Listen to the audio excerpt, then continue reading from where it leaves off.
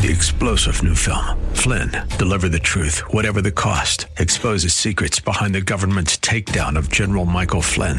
Flynn knew what the intel world had been up to. He ordered the first audit of the use of contractors. This set off alarm bells. He told the truth. He was the most dangerous person for Donald Trump to hire. They had to get rid of Flynn. Flynn, deliver the truth, whatever the cost. Available now. Watch it today. Go to salemnow.com. salemnow.com. Welcome to the Georgene Rice Show podcast. This program was originally broadcast live on 93.9 KPDQ. We hope you enjoy the show. Well, good afternoon and welcome to the Thursday edition of the Georgene Rice Show, brought to you in part by Zero Res. First of all, I'd like to say thank you for your support of India Partners yesterday as we helped to raise funds to rescue children from some very difficult circumstances. And that appeal came on a day when much of our attention was focused on events that took place in our own country, in Florida, where the lives of 17, mostly children, some adults, were lost when a gunman who had legally purchased an AR-15 walked into a Florida high school he had once been enrolled in and expelled from. Shot and killed 17, wounded about 12 others. We'll talk more about that in a few moments. In fact, we're going to talk with Paul and Khadija Jacobs. Now, Paul Jacobs, you might recognize the name. He is with Food for the Poor, and he's here every year with their campaign. And his daughter, Zafina, was in the classroom, was at the school, at the scene at the time of the shooting in Florida. She knew the gunman. She lost one of her dear friends in that melee, and she and her mother were interviewed on CNN that very day. Of course, the school is closed for the remainder of this week. Monday is President's Day, so there's a period of time for these kids to try to adjust to the horrific scenes that many of them witnessed on this large and sprawling campus. But we're going to give Paul and Khadija Jacobs an opportunity to talk a little bit about what it was like for them getting the call from their daughter, who fortunately, like lots of other kids, had cell phones and were able to communicate with their parents almost right away. Of course, some were not as fortunate, as we have seen the details of this horrific event unfold. We'll talk with them later in our next segment. We're also going to talk with Catherine Clark. She's the author of Where I End, a story of tragedy, truth, and rebellious hope. She was involved in a freak accident that left her paralyzed and a prognosis that she would very likely be unable to walk again. And while she experienced a miracle, the suffering and pain that accompanied her recovery is part of what she has written about in our conversation. She'll join us later this hour. Then we'll try to cover some of the day's news that includes certainly the events as they're unfolding in Florida, as we're learning more about the gunman, whose name we are not going to mention. We'll rather emphasize those who were the victims, including one coach who shielded several of the young students at the school who were targets of the gunman. He took several hits. Those girls survived. Those are the names we want to remember, and not the individual who was responsible for the shooting, who had indicated on social media that he wanted to be distinguished as a professional school shooter. Well, I have a feeling that what happens from this point forward is going to be very different than what he imagined. And I'm hearing from prosecutors that they are considering and will very likely put the death penalty on the table in that case.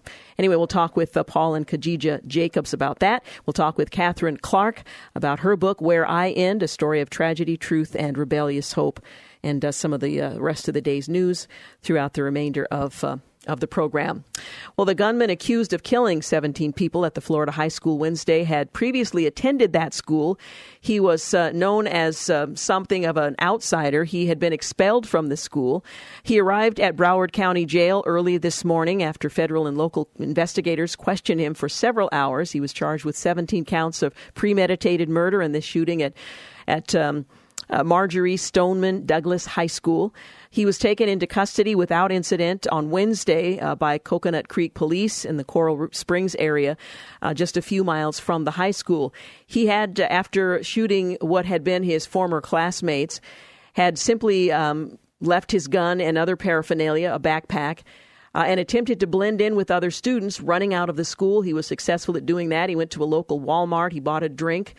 Milled around a little while and at a little bit of a distance, and was caught just a couple of miles from the school shortly after. One 16-year-old, a former classmate, told the Miami Herald that all he would talk about, referring to the gunman, was guns, knives, and hunting.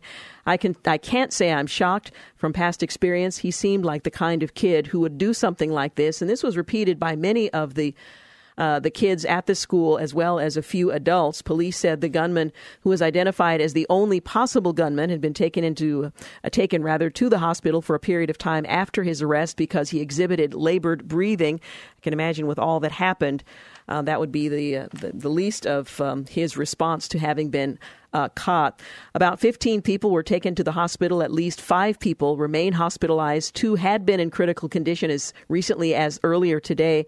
Both of them have been downgraded and in fair condition, with one still being hospitalized with serious condition. The motive behind the massacre wasn't immediately clear, and typically in these kinds of events, the shooter doesn't survive to fill in those blanks. In this case, it's possible, although it's not a sure thing, it's possible that we'll learn more about what motivated him to engage in this activity. The FBI is focused on the successful prosecution of this killer, we're being told. His first court appearance was earlier today at 2 p.m. local time in Florida. Well, students at the high school in Parkland reportedly thought they were having another fire drill when they heard shots fired. They had a fire drill earlier in the day. It was about 15 minutes before school was to end, and so they thought when the alarm went off a second time, many of them did, but not all, that this was just routine. The shooter was equipped with a gas mask, smoke grenades, multiple magazines of ammunition. He came on the campus during school dismissal, fired his AR-15 rifle at his former classmates, and faculty barricaded themselves in classrooms, according to officials. And that is, of course, responsible for the fact that there weren't more people lost in the melee. Other people ran into the streets as they heard pop, pop, pop in the background. He joined those who ran into the streets once he had finished doing what he had done, and he knew law enforcement was approaching the campus. According to one law enforcement official, there was an armed school resource deputy on campus at the time of the shooting, but never encountered Cruz. And the campus is rather sprawling. There are a number of buildings and a number of floors per building, making it very difficult to police or patrol the entire campus. The fire alarm went off for the school a second time in the day at about 2:30 p.m. Students were calmly filing out of the school when he suddenly heard observers suddenly heard several gunshots. The shooter later concealed himself in that crowd of students, teachers running out of the high school. Authorities said he was soon taken into custody without a fight, and that was also broadcast. Details about his troubled past began to emerge, and I'm certainly not going to speculate or attempt or pretend that I have any explanation as to what happened, but we do know that some details about his past have emerged, and that began hours after the massacre. His adoptive mother died of pneumonia on November the 1st. Family and friends say that his adoptive father had also died of a heart attack some years earlier, and that he and his younger brother were devastated by the loss. He had been expelled from the high school the previous year. That was in 2017. He was also described as having an obsessive interest in weapons. One teacher said that he was banned from entering the campus with a backpack, which is precisely what he did. An Instagram page apparently belonging to the shooter showed pictures of guns and knives, and some of his social media posts were very disturbing. In fact, he described himself as a future wannabe school massacre professional. An Instagram page apparently belonging to him. President Trump tweeted earlier today about the alleged gunman, saying that so many signs that the Florida shooter was mentally disturbed, even expelled from school for bad or erratic behavior. Neighbors and classmates knew he was a big problem, must always report such instances to authorities again and again. Well, of course, that would not have made a difference in this case. Someone acting in a peculiar way doesn't mean necessarily that they're going to engage in that kind of violent behavior. Up next, we'll talk with Paul and Khadija Jacobs. Their daughter was a witness to the events as she was on campus at the time of the shooting. You're listening to The Georgene Rice Show. You're listening to The Georgene Rice Show podcast. It's aired on 93.9 KPDQ. Hey, good afternoon and welcome back. You're listening to The Georgene Rice Show. Well, all of us have been following what happened at Marjory Stoneman Douglas High School yesterday. It was Valentine's Day, and no one in that school in Florida expected the tragedy that was unfolding early that morning. 17, we know, were killed at the high school shooting. More than a dozen others have been injured. And it's the nightmare of every parent, of every teacher, administrator, every community that this kind of violence would erupt erupt in a school setting. Well, Paul Jacobs is a familiar name to many of you. He is with Food for the Poor and has been here on this program many times. We learned earlier today that Paul Jacobs' daughter was there at the school at the time of the shooting, and she and her mother, in fact, were interviewed on CNN just last night. They're joining us now to talk about what happened and what happens next. Paul and Khadija, thank you so much for joining us today. Thank you. Thank you, Georgene. It is great to be back with you, and certainly not under these circumstances, but glad to be back. Absolutely. I was just going to say, I wish we were talking about something else, but I appreciate your willingness to tell us what happened with your daughter yesterday at the school. Now, I know, Khadija, you and your daughter were interviewed yesterday. You were on the phone with her as events unfolded there. Kind of walk us through the morning. Well, I mean, from the morning time, everything was just as regular. Mom, I'll be at school, no problem. She took the bus. Everything was great.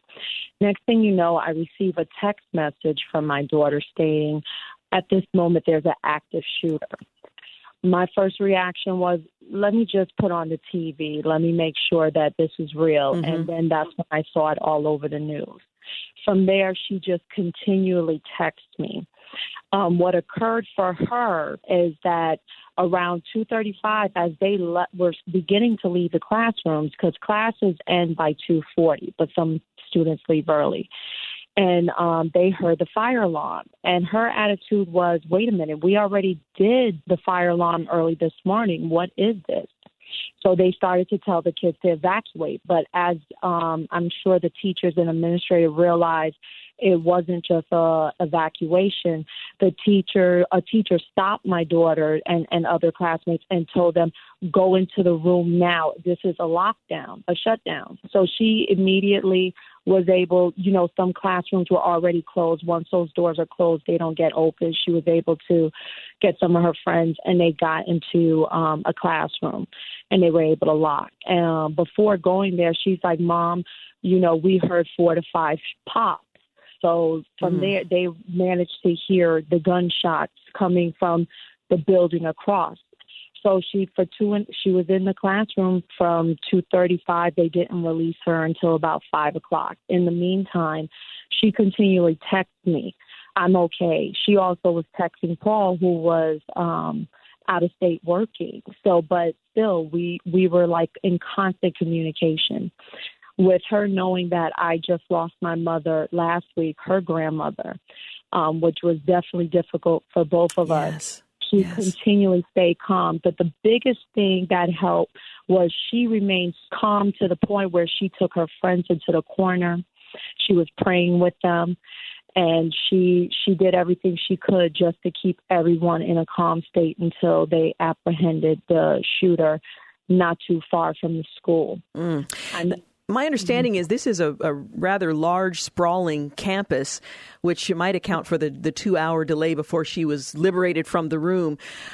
During that period of time, was it clear where the active shooter was involved, or was it unclear on what portion of the campus the concerns were pinpointed? He was actually in what's called the freshman building, which is a separate building, but it's not just freshmen that are in those buildings. Mm-hmm. You have AP students. You have all variety of students in that building. They just happen to call it the freshman building. So my understanding was he was on the second floor when he got in. He immediately pulled the fire drill. So that brought students out. A lot of the students just thought, oh, okay. And even when students heard the popping noise, they didn't think it was a gun because there was balloons everywhere. So they're thinking balloons are popping until they realize, no, this is real. Now, Paul, you are working for Food for the Poor. You're out of town. When you first got the call explaining that your daughter is in a dangerous situation, what were your first thoughts? And then what did you do? Well, I'm driving to a radio station in Detroit. I'm an hour away from getting on the air and doing what I always do. And I'm literally talking in the conversation with my colleague, Todd. And, of course, your phone goes bing, a text message comes in. It's the 21st century. What do? Our eyes shift away from our conversation to our phone. And at that moment, when I see my daughter texting me, there's an active shooter, on campus, but I'm fine. It was as if everything, including that conversation in the car next to me, was a mile away. And immediately, as I text her back and she responded, she's okay, I begin to pray. We were 5 minutes from the radio station in Detroit, and then in almost that entire time, I'm warring and battling, interceding for my daughter, interceding and praying for the campus, praying that the angel of God would literally come down and begin to apprehend this individual, whoever it was. And it was that moment that where, faith is elevated and your focus can become clear and you don't become a hysterical parent, which, and I'm not discrediting any parent for their response or their how they were emotionally, but that's where I was, to keep my focus being so far away. You have a father's heart, so immediately you began to intercede for your daughter, probably knowing little of the fact that your daughter is interceding for her classmates huddled in a corner at that school. Now, Nikolas Cruz apparently was a former student. Do you know if your daughter had known anything about him, had ever had contact with him, or was surprised by this whole event involving this particular student? Unfortunately, and this is the backstory of all of these cases. We have 3 daughters. This is our youngest of 3 that is graduating this year. My previous 2 girls graduated from the same school, Stoneman Douglas High School.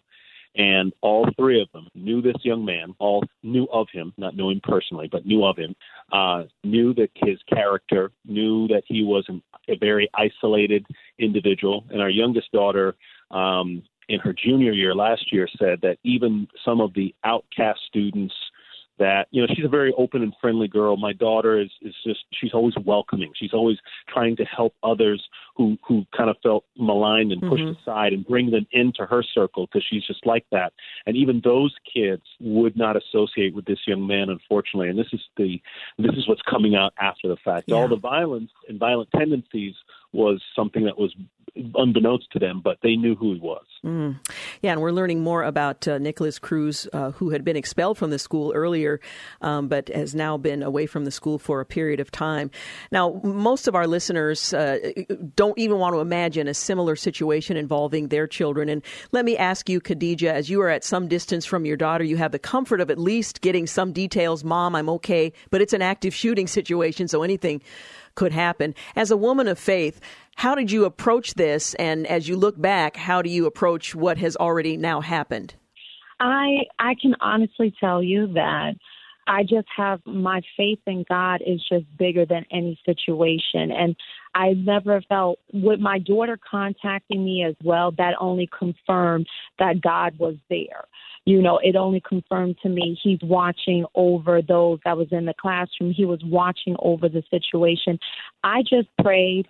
And then my ultimate goal was, let me make sure other people know. And that's why I posted on social media. And as the news kept bringing more information, I'm posting it to make sure others know. And for me, throughout this whole situation, my heart is just for the 17 that I won't say, I kept saying lost their loved ones. They didn't lose their loved ones. Their loved ones was taken away. Their loved ones was taken away. And my goal now is just to reach out to those families.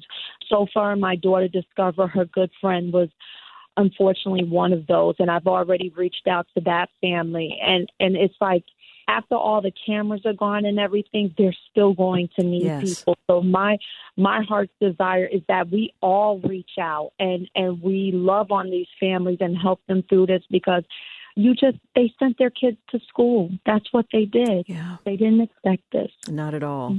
Not at all.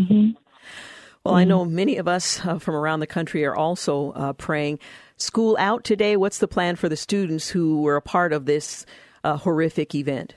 Broward County Schools, which we're a part of, that's our county schools, are back. They're back in session. But our school, Marjory Stoneman Douglas, is closed until further notice. It's still an active investigation. The community is it's a big but very small community, if you know what I mean. It's amazing. My cousin is a principal in a middle school that's a feeder school. He went to high school with Marjory Stoneman Douglas's principal. So this is a very connected, very personal situation for all of us. And so we're literally hanging up with you in a few moments so that we can go and attend to a vigil. But this is, as I share with my family, this is where the work begins. Mm-hmm. The ministry of Jesus, the ministry of reconciliation, the ministry of healing takes place right now. I'm going there not to cry, but I'm going there to hold, to hug, and to begin the healing process for many who may or may not know who Christ is. Yeah. Well, we'll certainly keep the two of you in prayer and the community there as they're grieving the loss of some 17 students and a couple of adults, I understand, as well, and those who are still recovering from their injuries as a result of this event. Thank you, Paul and Khadijah. Appreciate so much your taking the time to talk with us. Thank you. God bless you both. Thank you very much. God bless you. You're listening to The Georgene Rice Show. We'll be back in a moment. You're listening to The Georgene Rice Show podcast. It's aired on 93.9 KPDQ. 37 minutes after 4 o'clock, you're listening to The Georgene Rice Show. Kate Clark was a wife, an active mother of two. In 2009, she lived in Michigan when a tragic playground accident left her paralyzed from the neck down. Well, after surgery for her injured spine, she was told that she would likely never walk again. Facing the possibility of a life without being able to hug her children, to walk independently, or hold her husband's hand, she prayed a prayer of rebellious hope and asked God for a miracle. Her book, Where I End, a story of tragedy, truth, and rebellious hope, she tells her story of miraculous recovery. Working with doctors and nurses at a rehabilitation clinic, she began improving in the months after her injury, eventually walking on her own. Her recovery was stunning, yet she wrestled with deep grief. Given a miracle, she still feels pain from her injury. How can she be grateful for her recovery while still grieving for the abilities she's lost? And why did she recover when patients she met with similar injuries did not? What good will come out of this tragic event? Well, her story reminds us that God is with us and faithful even in difficult circumstances. And while she experienced something miraculous, she's also endured suffering. She still lives in a broken world, experiencing pain from her injuries and limitations, even in her healing. Where I End reminds us all that God can bring unexpected good out of our suffering, and that to have faith is to have rebellious hope.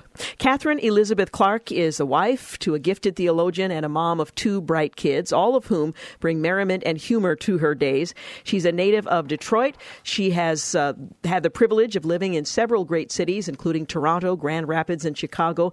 With a background in psychology, she spent much of her last 20 years working and writing for a nationwide Christian radio and counseling ministry. The Clarks live in Wheaton, Illinois, and she joins us today to talk about her book, simply titled Where I End, a story of tragedy, truth, and rebellious hope. Thank you so much for joining us today. Thanks so much for having me. It's great to be with you. Can you tell us the story of your accident? Sure, I would love to. So it was a pretty typical day as days start out, and I was at my son's school, and it was such a lovely day that we decided to stay for recess. My daughter was 4 years old, and she was with me on this day. And my son kind of disappeared in a field far beyond the school.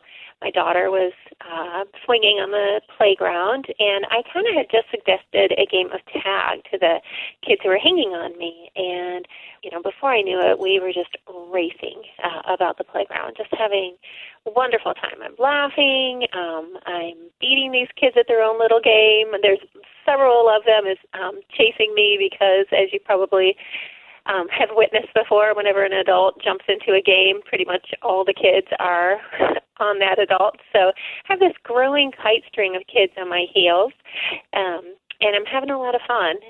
But unbeknownst to me, at the same time we were having this game, there was a young boy who was climbing a large play structure full of tubes and slides. And he made his way to the top slide, and he just really wasn't very tempted by the slides. And instead he had another idea. It was a little ill-fated. But he climbed over the protective barrier, and just as I was running, he bounded into the air. And his sneakers crashed on my head, and the two of us just tumbled to the ground, and immediately his elbow shattered, and I was paralyzed from the neck down. Oh, what a tragedy. Now, at that moment, were you aware of the fact that you were unable to move, and how did you rally someone to come and help? Right away, I knew that was serious and that I couldn't move. I could hear a little girl screaming for the boy to get off of me, and I didn't even know that he was on me. So I was lying on my back.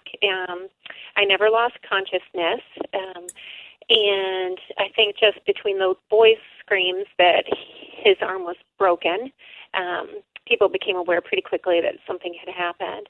And so pretty soon a second-grade teacher was at my side. Someone whisked the boy right away to the office, and she just knelt down by me. And I think she said later, she could just tell by the way I was laying on the wood chips, one flip-flop on, one off. She just knew it was bad.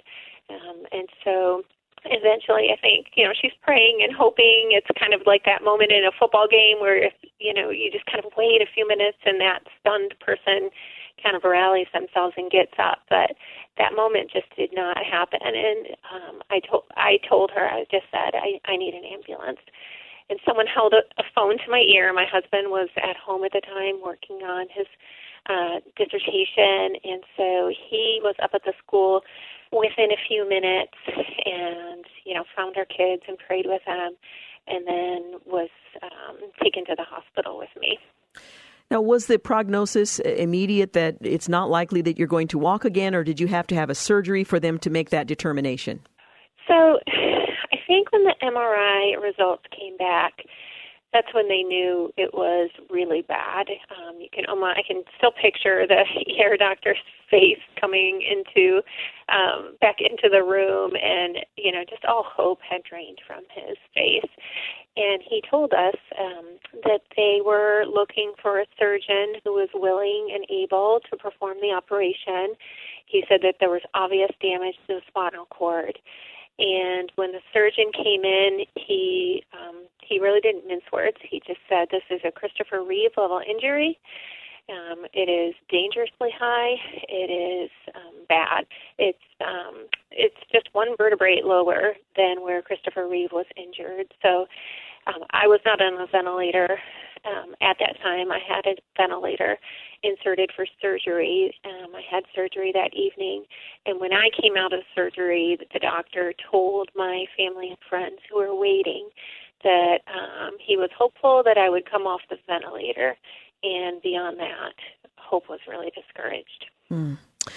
We're talking this afternoon about Catherine Elizabeth Clark's very difficult circumstance in her book, Where I End, a story of tragedy, truth, and rebellious hope. We're going to take a quick break, but we'll continue her story in just a few moments. You're listening to The Georgene Rice Show. You're listening to The Georgene Rice Show podcast. It's aired on 93.9 KPDQ. We're back 51 minutes after 4 o'clock. You're listening to The Georgene Rice Show. We're talking with Catherine Elizabeth Clark. Her book is titled Where I End, and in it she writes, "A prayer for favor, adoration, and trust began on the playground wood chips. It was uttered by friends and family in some form or another in the hospital waiting room. This prayer would become the heartbeat of my broken life over the next days, months, year. It still, today, endures."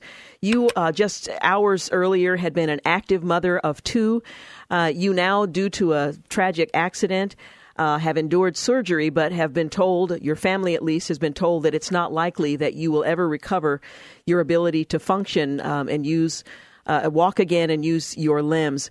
At that point, as a believer and having prayed the prayer for recovery, where do you go from there, and how did you experience the miracle that surprised everyone?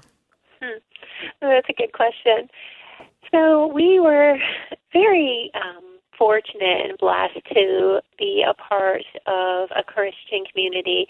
And Grand Rapids, I don't know if you know much about that, but it's this great little Dutch community. We're not from that area, but we instantly had lots of friends and family who surrounded us. And one of the lovely things I think about being a part of community is that, when maybe you're even in a place where you don't have the hope or the faith, that the community really can hope and even trust in God for and with you. And so we leaned into the truth that we knew that our Heavenly Father could heal, and we hoped that He would. It certainly was an interesting and challenging parenting moment, especially for my husband. My daughter, who was 4, had asked her daddy if it was okay that I would walk again.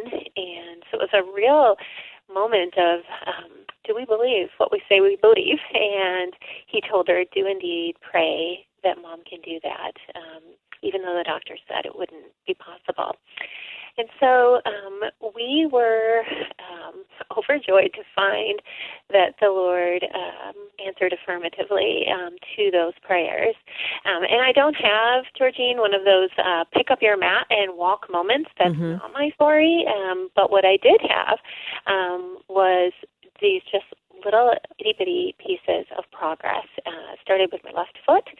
And I could move that foot, and I moved it pretty much constantly because it was this little piece of normal that I gained.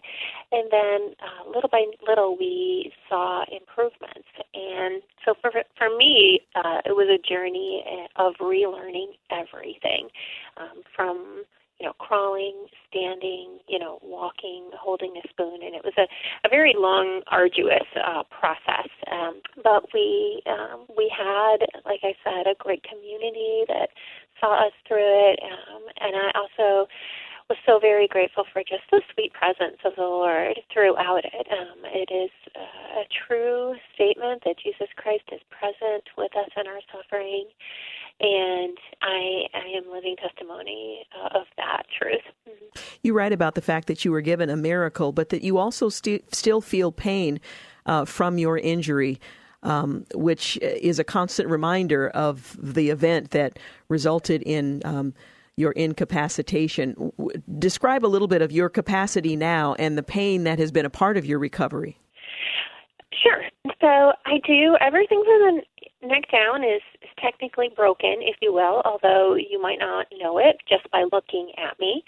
I like to say that I was raised wounded, and the truth is that though I can do a lot of things, there are many things that I can't do. I have, it's kind of like wearing mittens if you were to put them on your hands and constantly go through life like having gloves on. I don't have great fine motor skills, to say the least. I also have muscle issues. I have spatial issues, like my body doesn't quite understand with my brain where I am in space, which kind of results in, burns and bruises and things like that. My right side is weaker than my left, which isn't great for things like balance. I'm not able to run. I was a runner. So I just have a lot of, and then the main thing is that I also have something called like a chronic nerve pain. It's kind of like this crazy buzzing, angry bees sensation that I have pretty much constantly. And so I take medicine that can curb it, but it's not been able to eliminate it. So I do live very much in that middle place of gratitude and grief. My family and I know very well what it is like to not be able to do anything. My kids have memories of feeding me and driving my power wheelchair, and yet I'm incredibly, and so I'm incredibly grateful that I'm not there, and I can stand before you and say, this is an amazing thing that the Lord has done. And yet I have a body, and it doesn't work as it was created to work. And so I think it's also, I live in a grief place as well, and look forward to a day when that will not be. You deal with a lot of suffering in your story, both in the accident and your recovery. What do you think are some of the things that people get wrong about suffering? We tend to, in our culture, to assume that suffering is evidence that somehow God has abandoned us or that he's displeased with us. What do we get wrong in our understanding of suffering? That is true. I think that when we are suffering, we often do think that we are somehow outside of the grip or the care of our Heavenly Father. Pain has a way of isolating us, not just from one another. You can be in a room full of people and not know that some of them are in a tremendous amount of pain, be it emotional or physical. And it also makes us feel isolated sometimes from God. And I think that there are a few things that I think that we sometimes get wrong about suffering. One is that I think that sometimes we have a hard time as Christians letting people grieve. I think we sometimes really want to, skip to the be thankful and God is going to work this out for good, and we want to be positive. And those are a lovely truth that God works all things for good. And yet, I think we just want to be careful as Christians that we aren't saying that in order to, skip or to stunt that grieving process. So we very much, need to grieve. And we have good evidence of that. We've seen Jesus Christ, who knows that he's going to raise Lazarus from the dead. It's going to be incredible. It's going to be amazing. And yet he weeps. And I just love that story, that he stops and he weeps, even though he knows he's going to work something for good. So I think that's one thing. But on the flip side of that, I also think that sometimes we let grief have a primary place in our lives, and grief never gets to really be the star of our story. So I think it's really important to know that as Christians, we're also called to live with a great deal of grit and perseverance, courage of heart. So I think that those are two kind of sides of the suffering or traps that we can fall into. Well, the book is beautifully written. You tell your story well, and it challenges all to consider the goodness of God, even in the very difficult circumstances. Again, the book is titled Where I End, the story of tragedy, truth, and rebellious hope. Catherine Elizabeth Clarke is the author, and it's published by Moody. Thank you so much for talking with us today. Thank you so much for having me. It was great to be with you. Appreciate it very much. She writes, we belong in the light, but we live in the shadow of brokenness, of despair, of sickness and sin. We do not, however, live alone in the shadow. We are joined by the triune God who suffers with us.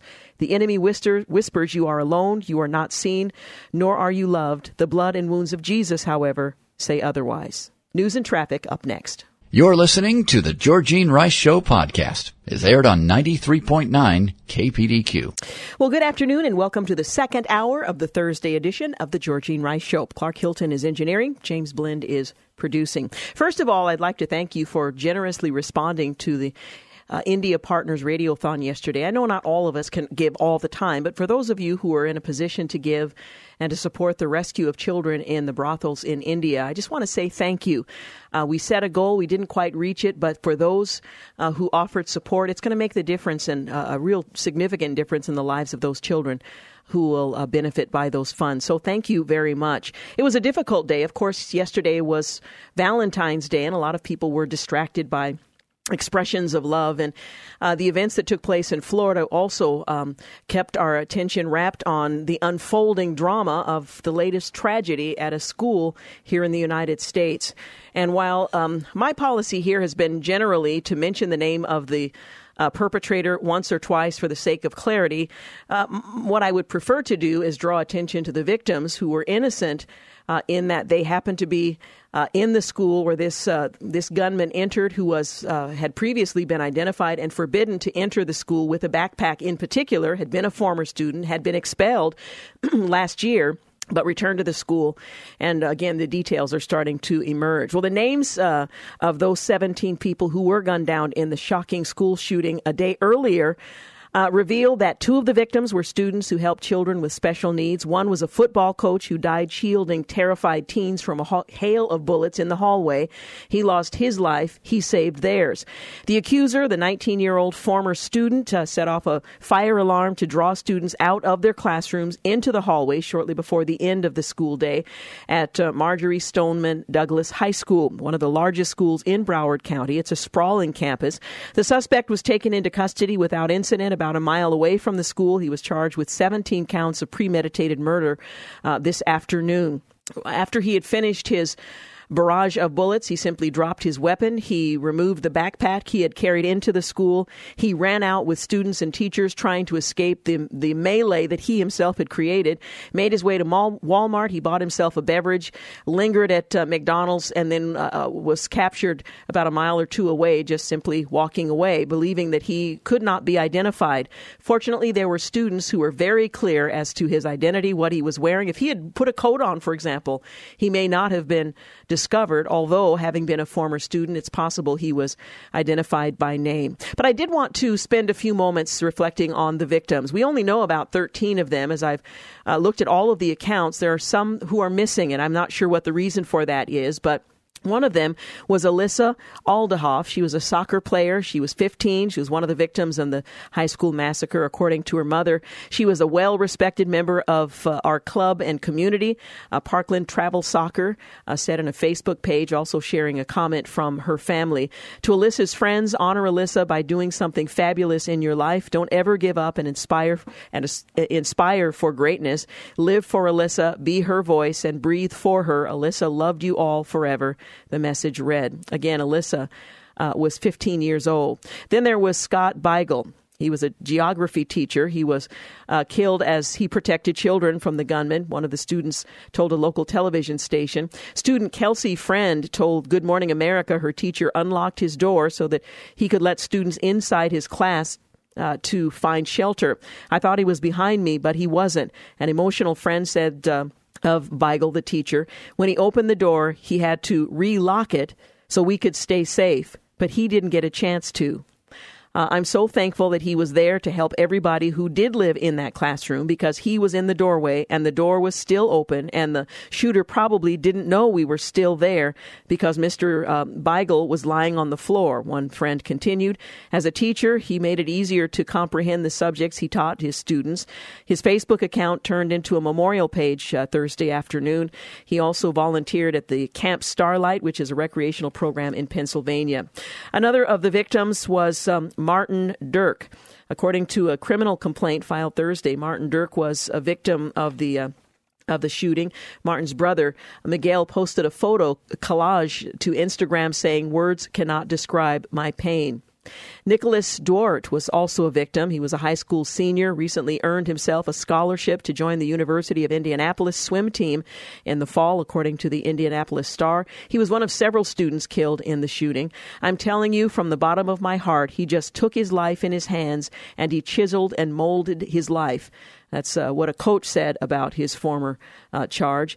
Bailey added, the coach, that Duarte was affectionately nicknamed Swim Daddy because he would help his teammates practice. Aaron Feiss, an assistant football coach and security guard at the school, shielded students from gunfire with his own body. He lost his life. He saved theirs. An assistant football coach, security guard, he shielded those students he cared about at the school. At least one female student recalled him pushing her through a doorway and away from the spray of bullets. Football coach Willis May told the Sun-Sentinel, it is with great sadness that our football family has learned about the death of Aaron Feiss. He was our assistant football coach and security guard. He selflessly shielded students from the shooter when he was shot. He died a hero, and he will forever be in our hearts and memories. When the initial calls about the shooting came through the school's walkie-talkie, he responded to his duties as a security guard, according to the newspaper.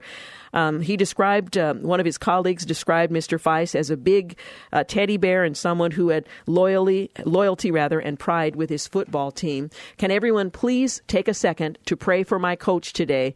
He took several bullets covering other students at Douglas, said one Twitter account.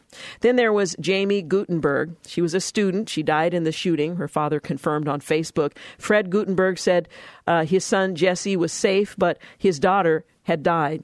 I am broken as I write this, trying to figure out how my family gets through this, he said. Jamie volunteered with the Friendship Initiative. It's an organization that brings kids with special needs together with their peers, who are all student volunteers, according to the founder of the program. She held a tremendous compassion for students. She was mature and compassionate beyond her years and was always very eager to share herself with people who were less fortunate than she. Then there's Chris Hickson. Majority Stoneman Douglas athletic director Chris Hickson was among those fatally shot, according to the Sun-Sentinel. He was 49. He was deployed to Iraq as a National Guard reservist in 2007, according to the newspaper. Rest in peace, Chris Hickson. I left Douglas to take a job at a rival school. I came back to watch a lacrosse game to find Chris running the ticket gate, wrote one of his friends on Twitter. He shook my hand, asked how I was, let me in for free, and said, once an Eagle, always an Eagle.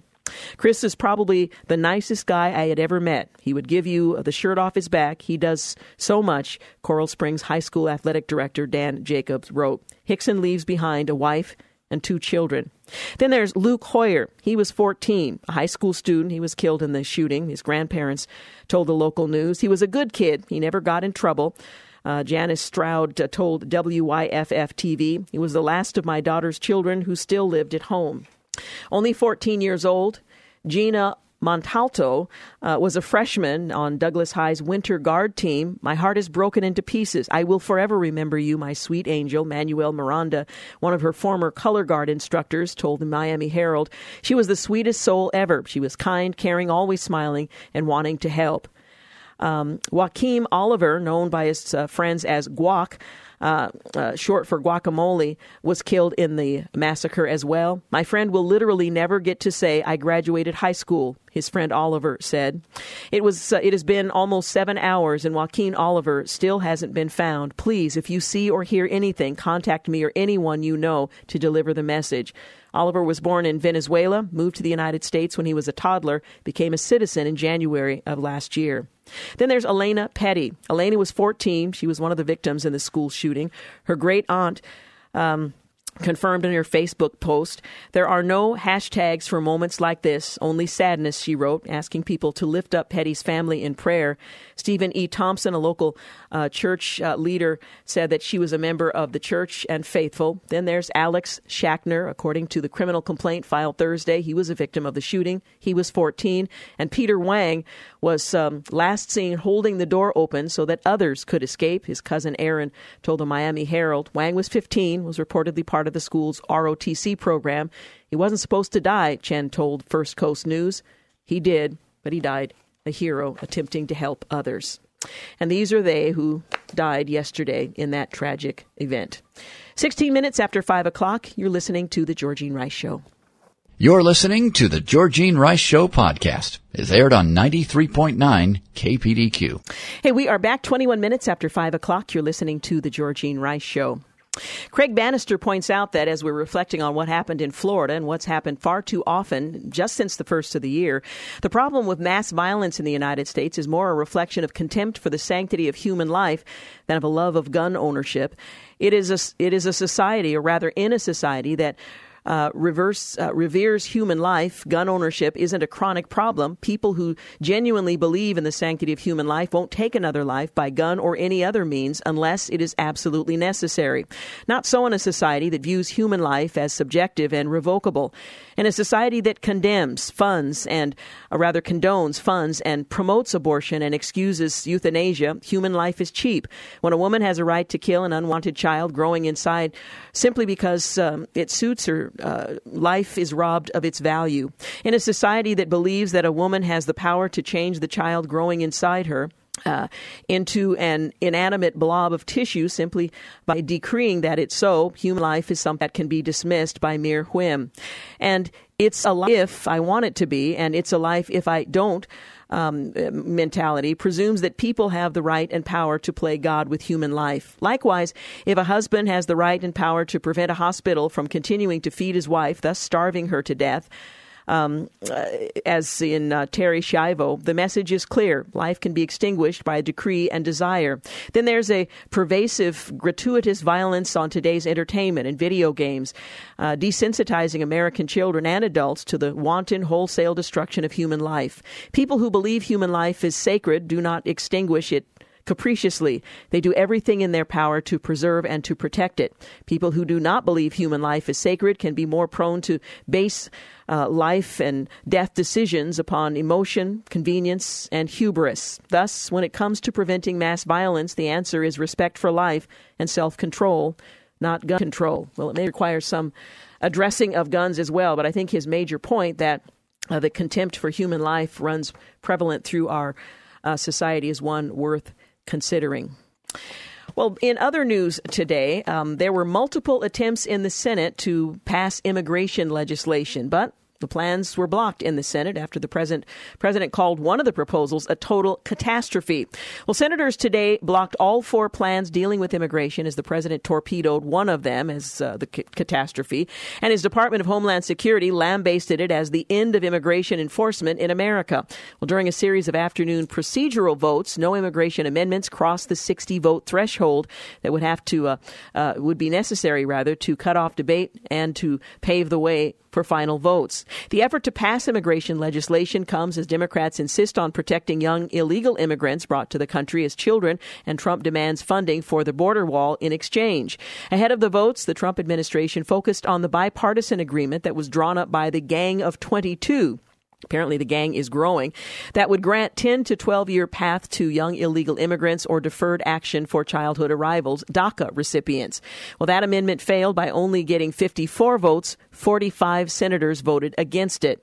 Well, the administration objected to the bill's failure to address so-called chain migration, by which immigrants can sponsor a broad number of relatives to come join them in the U.S. The president has said that he wants to limit sponsorship to children and spouses or immediate families. The bill also would not end the visa lottery system, which allows 55,000 immigrants into the country every year, and it's been dogged by accusations of fraud and abuse. Senator Chuck Schumer, he accused the president on the Senate floor of trying to spike the deal. Why, he said? Because it isn't 100% of what the president wants on immigration. That's not how our democracy works, which is, of course, a constitutional republic and not a democracy.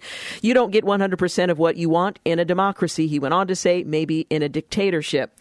Well, Senator Lindsey Graham, of course, he only expressed his dislike. He didn't impose his power over it, so that's a bit of a stretch. Senator Lindsey Graham, who supported the amendment, said our proposal would represent the most significant change to immigration law in the past 35 years.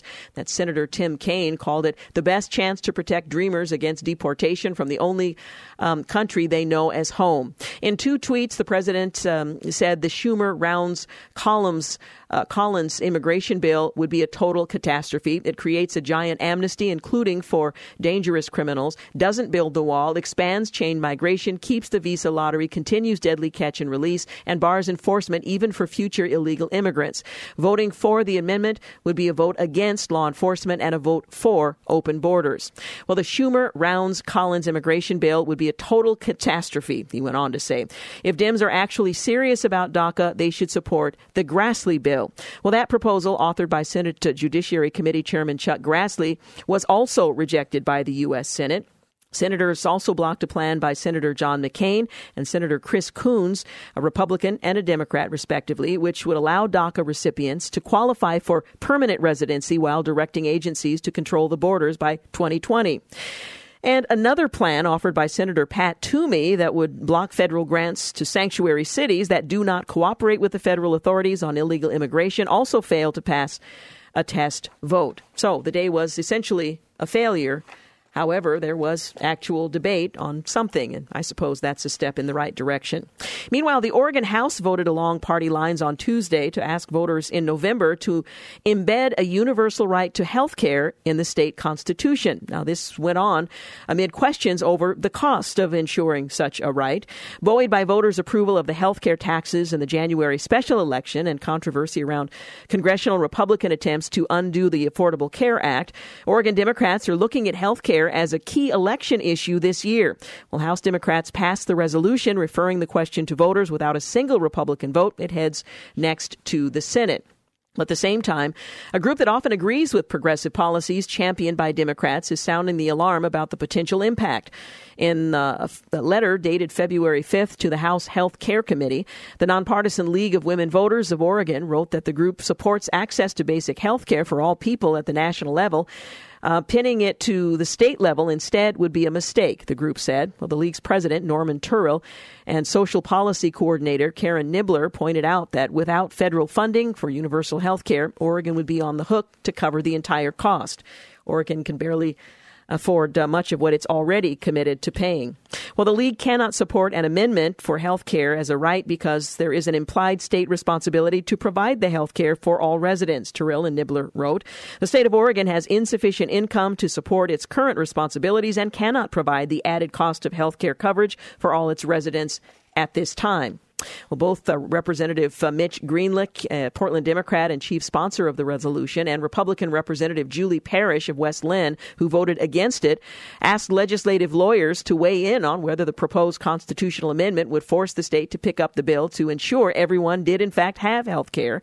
In letters to Greenlick and Parrish, Chief Legislative Counsel Dexter Johnson wrote that the constitutional amendment would only require the state to provide access to cost-effective, medically appropriate and affordable health care, but the state wouldn't have to provide actual health care.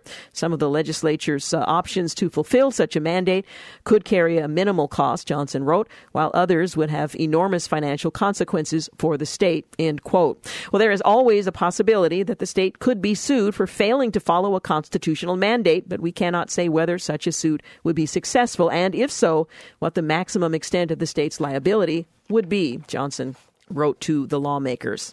Well, former Oregon Governor John Kitzhaber's decision to place his fiancée, Sylvia Hayes, in a powerful state policy role while she continued to do paid advocacy work set off a cascade of ethics violations, according to a new report from the state's ethics watchdog. Well, in the report released yesterday, staffers for the Oregon Government Ethics Commission listed 11 instances in which the governor likely violated state laws that bar public officials from accepting gifts, using their position for personal gain, and failing to publicly disclose and avoid conflicts of interest. The former governor actively helped Hayes gain clout and lucrative work as a consultant by speaking at her events, granting her access to top-level government gatherings, and insisting she be allowed to influence state policies, they found. Well, last month, the commission concluded that Hayes broke the same state ethics laws on 22 occasions. Private groups paid the former First Lady more than $200,000 to promote green energy and economic policies. They have yet to decide how to penalize her, but could fine her by as much as $110,000. The commission is scheduled to meet Friday to consider the ethics staff findings about a former governor's action. If the commission agrees with the investigators' findings, it could fine him, the former governor, $55,000. You're listening to The Georgene Rice Show, 31 minutes after 5. You're listening to The Georgene Rice Show podcast. It's aired on 93.9 KPDQ.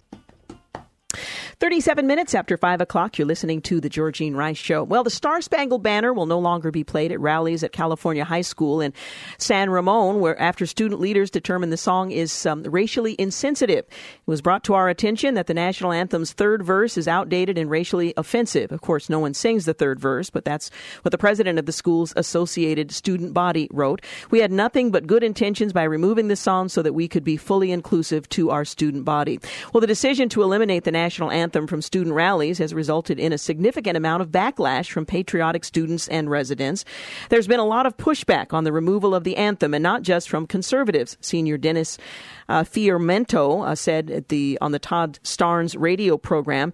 He was a guest and said he was shocked when he realized the national anthem had been banned.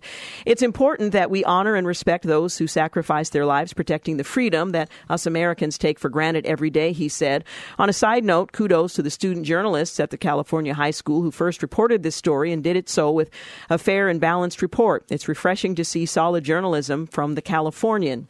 Well, the student body president posted a letter on the high school's website defending the decision to ban the song by citing a third verse that references the hireling and the slave.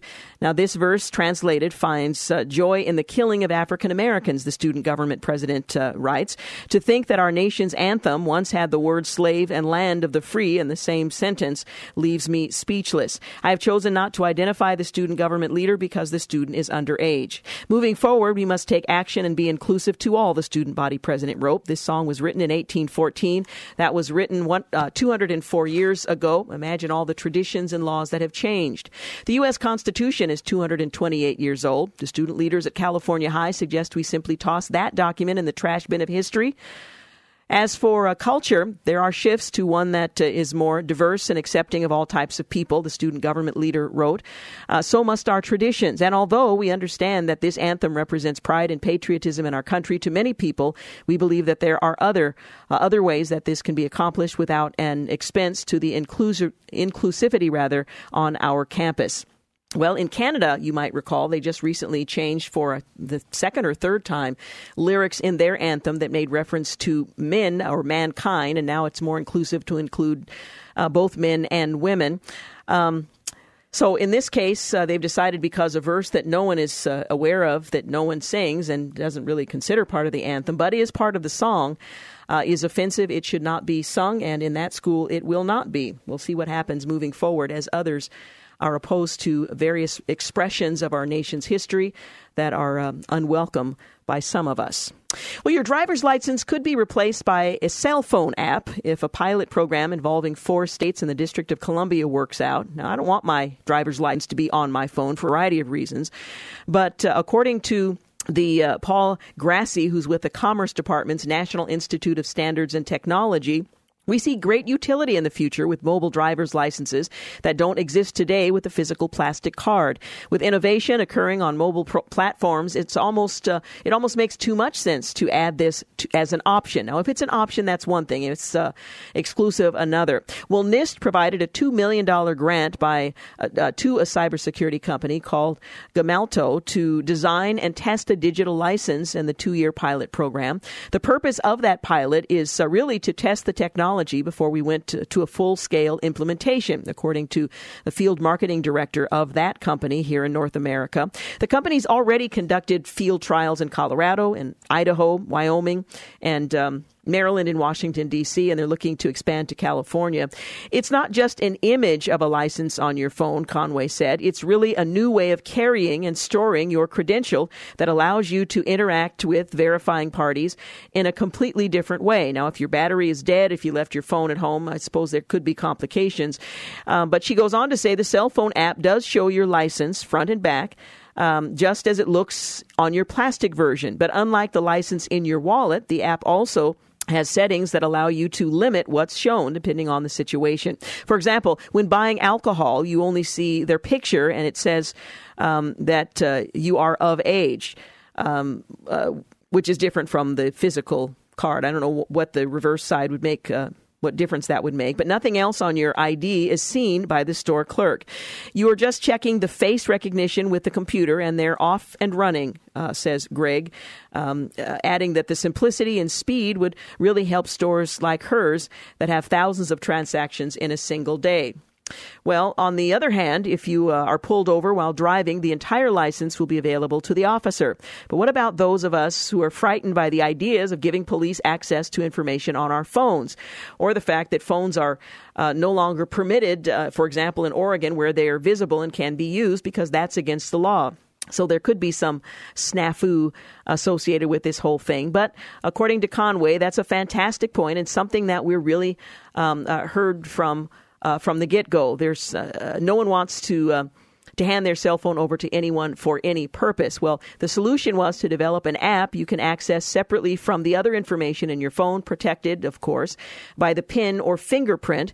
Conway went on to say it works a bit like a digital ticket to a movie or concert. You open the app and hold your phone close to a device that scans and reads that information, but nothing else, we presume. Whether you're at the airport, whether you're being pulled over by law enforcement, your phone never leaves your hand, although one might wonder if more information than the information that's being scanned could be accessed. Not everyone is thrilled with the idea, including criminal defense attorney and self-described civil libertarian Dan Recht.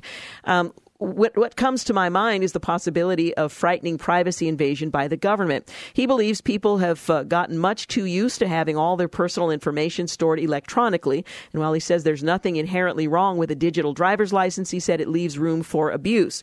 What happens in a power outage, or as I mentioned, your phone has not been charged? What keeps the government from overreaching, he asks?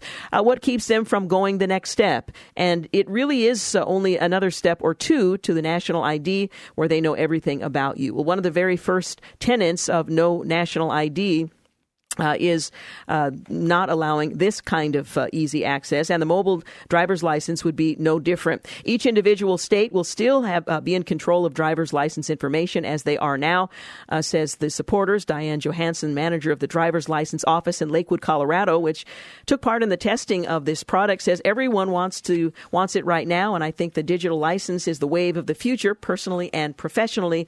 What questions might arise in the future once it's in place in at least some areas remains to be seen. It would basically keep keep people out of the office. And for those people with special needs, there are nursing homes that have an issue of just getting a driver's license and going to the office. It's very simple.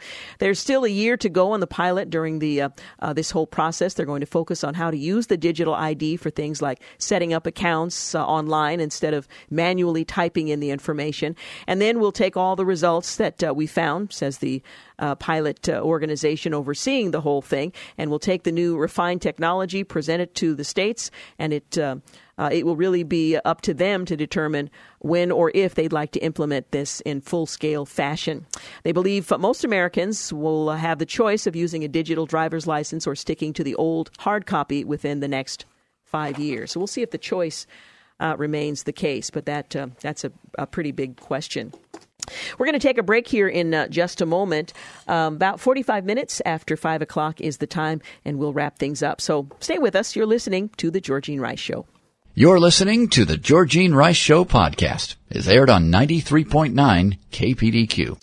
Hey, welcome back. You're listening to the final segment of The Georgene Rice Show. Well, they tell us that Monday might result in snow in the Portland area. It will come on Sunday night. It's been unusually warm for us this winter, and sometimes I have to remind myself that we're in the midst of winter, but there's a chance that Portland's going to see a sprinkling of white stuff come Sunday evening. Well, that forecast for that day calls for a low of 28 degrees, and with the National Weather Service saying showers are likely during the day and that there's a chance of snow showers overnight, it might be a white President's Day in the Valley. We're not entirely sure that's the case. We're not sure that there will be precipitation, and that's the deciding factor in this case. Whether or not there's precipitation, we do know the temperatures will drop. Of course, some smartphone weather apps, they show a shining yellow sun accompanying a high of about 40 degrees and a low of 24 for Monday. So we'll just have to wait and see. Apparently, a lot of these apps load a model, and it's not actually updated by humans. So anyway, we'll have to find out what actually happens. If there's a snow on Sunday evening or early Monday, President's Day would be the second holiday in Portland to witness a bit of snowfall this month alone. Early on Wednesday, some folks in the hills, they were treated with a light dusting of snow, which was gone there by afternoon. Probably if we have snow in Portland, it'll be something similar. According to the National Weather Service, below freezing temperatures should dominate Monday and Tuesday evenings.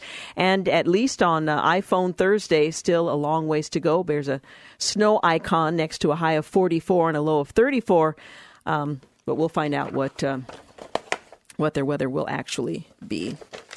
I want to let you know that there is a prayer and fasting vigil that you are encouraged to participate in to pray for Luis Palau. That's coming up the 18th through the 24th, and it's being sponsored by Sunrise Church. I received an email earlier today from a Bethany Olson. She said she'd been trying to communicate with the Portland and Greater Portland area churches about this week's prayer and fasting event for Luis Palau. She's been calling churches, has reached about 40 of them.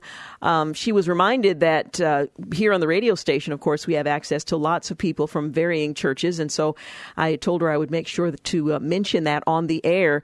There's, again, a time of prayer and fasting, February the 18th through the 24th. You don't have to come together to do that, but they're asking that you would set aside time specifically to pray for Luis Palau.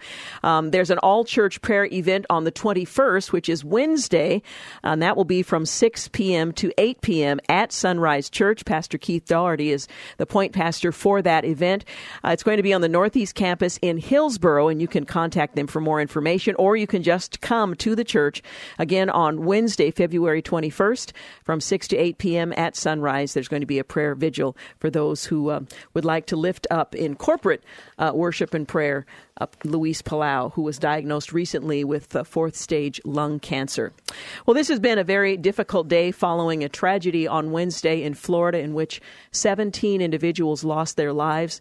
Most of them were high school students. We did learn earlier today that of those who were hospitalized and injured following the events on Wednesday, that none of them are now listed as critical, and that's an update from what we had earlier today. So we have one who's still in the hospital being treated, but others have been upgraded, and no one is in critical condition. So that's a bright light in an otherwise very tragic and difficult set of events. We talked earlier in the program with Paul and Khadija Jacobs, their daughter Zafina. She was on site at the school in Florida, and she and her mother were interviewed by CNN explaining and expressing her recollection of the events that happened there. But for those of us who are followers of Christ, we are reminded that in the midst of this kind of tragedy, we have access to the throne of grace. We can pray for those whose lives have been impacted directly, those who have survived loved ones who were killed in this shooting. I think about the extended family of the shooter himself. He lost both his mother and father, his mother as recently as November the 1st. We don't know what's going on in this young man's life, but I would pray for redemption even for him, and that throughout this whole process of investigation, and ultimately he will be charged with murder, and they're saying the death penalty is certainly on the table, that he would come to a realization of the severity of what he's done, and that the facts of the case, his motivation, and so on would be made clear. In all of that, I just wanted to close today's program with an opportunity for us to reflect on all of this in a broader perspective and encourage you to remember to, and continue, I should say, to pray for those impacted by those events and those of us grieving at some distance. These things are never expected. They're always overwhelming. And so we wanted to leave you with something that might be a bit encouraging. Thanks for listening to the Georgene Rice Show podcast. If you'd like to download a podcast of the show or would like more information on today's guests, please visit the show at kpdq.com or on Facebook. Follow the show on Twitter at GRice Show and like us on Facebook. And join us live every weekday at 4 for more critical thinking for critical times on 93.9 KPDQ. 3-star General Michael J. Flynn, head of the Pentagon Intelligence Agency, knew all the government's dirty secrets. He was one of the most respected generals in the military. Flynn knew what the intel world had been up to. He understood its funding. He ordered the first audit of the use of contractors. This set off alarm bells. The explosive new documentary, Flynn, Deliver the Truth, Whatever the Cost, uncovers the facts behind this scandal. Flynn told the truth. He was the most dangerous person for Donald Trump to hire. I find out the worst enemy that I'm going to face in my life is right here in America. They took my assessment and they wanted me to change it. And I was like, I'm not changing it. They had to get rid of Flynn. With in-depth interviews, archival footage, and never-before-seen personal records of the man behind the headlines. I just felt like I was drowning. Flynn, Deliver the Truth, Whatever the Cost. Available now. Watch it today. Go to salemnow.com. salemnow.com.